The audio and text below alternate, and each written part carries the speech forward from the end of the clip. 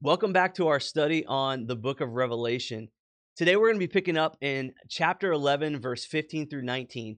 And this is going to be a continuation of last week's verse where we looked at chapter 11, verse 1 through 14. And last week we talked about how difficult of a passage it was to interpret and to truly understand what John was trying to say. And so for as difficult as last week's was, this week is a little bit simpler to understand and try to comprehend the message that John is trying to convey to us. And actually today I might just accomplish the very thing that I've been trying to do from the very get-go, and that is not take us into 25, 35 minutes of Bible study today. So my hope is that this one will be just a touch shorter and that we'll be able to get through it a little bit quicker than normal. Now that leads me to the reason why, because I was trying to fit it within a certain time frame. I was trying to fit the study within a certain time frame. Because I was doing that, there was always the pressure to kind of try to condense and make everything as concise as possible. And so we looked at very large chunks of scripture at a time through the beginning half of this study. Now that I have a little bit of freedom to kind of continue this on past where I thought I was going to have to be done with it, we're able to slow it down a little bit. So I'm hoping that these will be shorter, bite-sized pieces that we can take a little bit deeper look at each section. So that's kind of my goal and my hope. Today we're going to look at 15 through 19 of chapter 11. And so I want to get going with that, but I want to start off with prayer, and then we'll start talking about today's Bible study. Heavenly Father, I thank you so much for who you are, for what you do in our lives. I pray that you would give us ears to hear what you have to say to us. Help us to understand what John is saying. Help us to understand the truths that he's laying out, that he laid out for his churches, and what you've laid out for the churches over the history of Christendom. And Lord God, I'm praying and asking that you would just help us to understand what you want to speak to us today. God, let your spirit move and let your spirit lead and guide. And it's in your precious name we pray. Amen. All right. So, picking up in chapter 11, verse 15. Then the seventh angel blew his trumpet, and there were loud voices in heaven, saying, "The kingdom of the world has become the kingdom of our Lord and of his Messiah, and he will reign forever and ever." Then the 24 elders who sit on their thrones before God fell on their faces and worshiped God, singing, "We give you thanks, Lord God Almighty, who are and who were. For you have taken your great power and begun to reign. The nations raged, but your wrath has come, and the time for judging the dead, for rewarding your servants, the prophets and saints, and all who fear your name, both small and great, and for destroying those who destroy the earth." Then God's temple in heaven was opened, and the ark of his covenant was seen within his temple, and there were flashes of lightning, rumblings, peals of thunder, and an earthquake and heavy hail. And so we get this picture of a heavenly message at this point. But before I get into kind of just talking through what this passage is kind of laying out for us, I want to talk about kind of the structure that we're seeing played out in the book of Revelation. And I think it's important for us to understand because John continues to layer things on top of other things. And he has a structure for his book that is really quite unique. And so if we remember back, John is writing a letter to the 7 churches in Asia Minor. And so he's writing to churches that he is trying to send a message to. He's trying to influence, and he's trying to encourage them to stay faithful. That's the overarching kind of structure of this book, is that the entire thing is a letter to 7 churches. Within this letter, we see at one point that in the vision that John has of the throne room of heaven, that there is this scroll, and no one is worthy to open the scroll except for the Lamb. And so when the Lamb opens the scroll, he opens it up to these 7 different seals. And these 7 seals, we said, were a sermon. So the Lamb was going to be speaking out these 7 different things. And so as the 7 seals unfold, and as different things would happen, and when we got to the seventh seal, we noticed that something else started, that there were 7 trumpets. Or when the 7th seal opens, it opens to the 7 trumpets, which is what we've been talking about here lately. And that starts in chapter 8, verse 1. Then the angels start blowing these seven trumpets, and with them, these different things keep happening. These different judgments keep taking place, and when we get to the seventh trumpet, which is what we're going to get to today, and what we're going to be looking at in the future here, is that it opens up to a new scene. So when the seventh trumpet is blown, it is going to open up to a brand new scene and a brand new story, not necessarily storyline, but a brand new set of circumstances. And what we'll see is seven bowls of plagues, or seven more judgments, unfold out of the seventh trumpet. And so what we get is this picture where John continues to envelop these different messages and these different plagues and these different ideas in a kind of compounding and building way. Here's an illustration that I put together that I thought really kind of illustrated what John was doing with his book and with his letter to the seven churches. So, like I said, Revelation as a whole is this letter to these seven churches. Within it contains a sermon of seven seals. Within the seventh seal is seven trumpets. Within the seventh trumpet will be seven bowls of what John will refer to as plagues. And so just another set of judgments and of these events taking place. Each one kind of carries the same motif and the same themes. As each one opens up, it opens to the brokenness of humanity, and the evil in humanity's hearts, the evil in the political systems. And for John, that was the political system of the empire of Rome, and emperor worship and imperial worship, and how that pulled away and was idol worship and pulled away from dedication to God.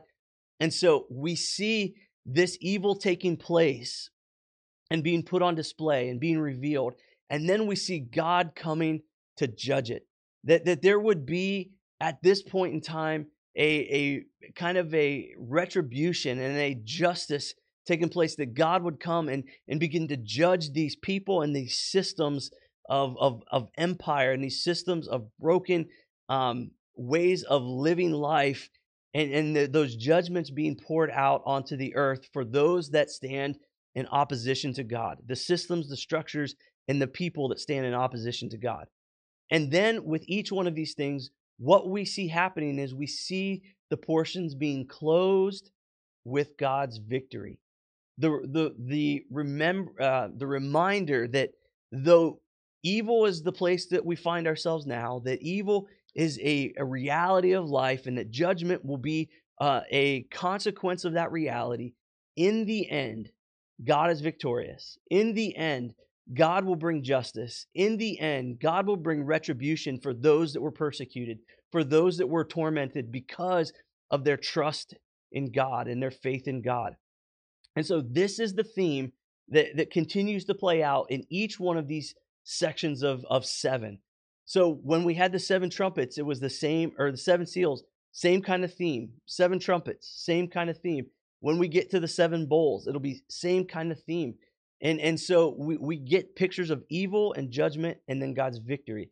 And as we're looking at the seventh trumpet being blown today, what we are celebrating is God's victory, and the reality that God will be victorious despite evil, despite the broken systems, despite the broken ideologies. God will reign and God will rule. And this is the hope and the joy and the very thing that the people of God look forward to. And so this is what heaven declares. If we remember, heaven is the symbolic realm of God. It's where in Scripture we see Jesus comes from heaven whenever he is returning.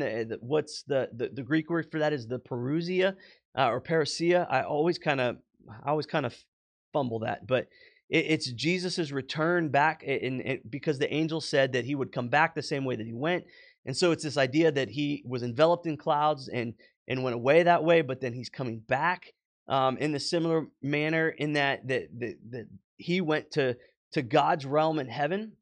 It's also this idea that it's the place from which God is going to return and bring about his kingdom and his reign. And so we see heaven, the voices in heaven declaring that the kingdom of God is now, the kingdom of earth, or the kingdom of the world, is now under God's reign and rule. I want to jump back here real quick because I want to read it exactly as it says it. John says that the kingdom of the world has become the kingdom of our Lord and his Messiah, and he will reign forever and ever.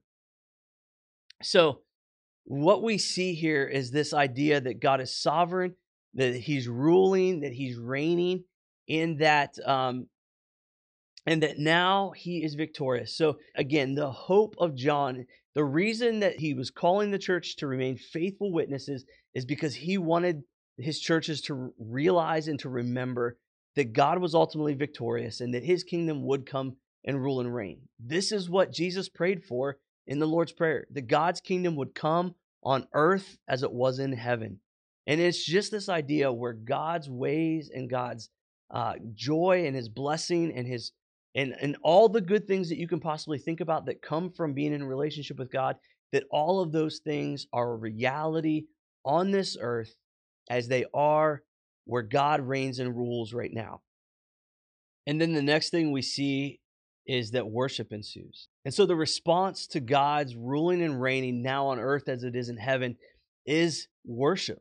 And so this psalm that we see laid out there, or this hymn that we see laid out towards through this back half of these verses, is honestly very similar to other hymns that we've seen throughout it. But the main thrust is this, is that God is the one who reigns and rules over the whole of creation. That though evil had had its go for a time, though the nations may have done what they thought was best, though the nations may have thought that they had power and might and the ability to rule and reign however they wanted, the reality is that God is sovereign and that God is in control, and that there are consequences for not ruling and reigning the way that God had called them to. And so God is bringing to bear and bringing to light that God is in control of the earth, that God is sovereign over creation, and that God is the one who will bring life and peace and justice to his people, the people that look to him. And so these verses close out with this idea that the heavenly holy of holies is now open, and that God is near. At the end of each of these, as these trumpets all as the seven seals, as the seventh seal is open, you get this very similar image where there's this thunder and lightning and all of these earthquakes. As that seventh seal was broken, you get that same language. And then when the seventh trumpet is blown, you get the language of the peals of thunder and of the lightning and of the earthquake. And again, if you remember back to what we talked about last week, this is all imagery of God drawing near. And so for John, the time of God drawing near is close. Jesus, the Messiah, opened up the earthly holy of holies, and all the things that would have separated man from God were removed. And here in this picture, we see this idea that in the heavenly realm, where there's a picture, or where there's this temple, and the Ark of the Covenant is there, that was something that sat in the Holy of Holies within the temple on earth. And so now this is wide open. And what we see is God coming near and God drawing near. And so John wants them to kind of keep in their mind the imminence of God's drawing close to them, of God's rule and reign. And so he's calling them through this moment to stay focused, to stay attentive, that even though evil may look like it's winning the day, in the end, God is sovereign, God rules, God reigns, and they can live their lives as faithful witnesses no matter what they experience. Because in the end, God is drawing near, and God will win the victory, and God will bring justice and righteousness and goodness and wholeness to his people's lives. And so that's kind of the takeaway that I want to leave with today. It's this: in what ways can we live out of the reality that God reigns in our lives now? And it may be kind of strange to hear me say that, because maybe God will tarry, and that's an old church word for meaning maybe he'll wait for 1,000 more years. We don't know. It could be tomorrow. We don't know. And that's the whole point that Jesus says is we never know when this culmination actually is going to take place. But what Jesus calls us to is to live out of the reality that God's kingdom in heaven can also be in our lives, God's kingdom on earth. And it's not that we will be without trial, it's not that we'll be without struggle, but it's that we can live in such a way that it represents God's reign and rule in our lives. This is the whole purpose of the book of Romans. Or I shouldn't say the whole purpose of the book of Romans, but one of the main thrusts of the book of Romans is that Paul is going to say that because God has drawn near through the Holy Spirit, we are now set free from sin, and we are able to walk by the Spirit, not by our brokenness, not by our flesh. And it's not that those things aren't present any longer. It's the reality that we have been set free from them. They no longer have dominion over us, and that we can now walk out in faith and in trust and in step and stride with the Holy Spirit. So what does that look like in our lives? How does that change our attitudes and our speech and our behaviors? How does it change the way we approach our relationships? How does it change the way we approach our marriages, the way we approach our being parents? How does it change the work that we do? How does it change the way that we steward our resources and we steward the creation? And this is the nature of what it means to truly be a faithful witness to God, is that we allow the reality of His reign and rule to take place in our lives right now. And then through us, as we embody and as we model and as we live and we rely on God and depend on God in those moments, that it would pour out to the world around us. And so how will this change in your life? How will that reality be lived out for you? And that's what I want you to wrestle with as I close out today's passage.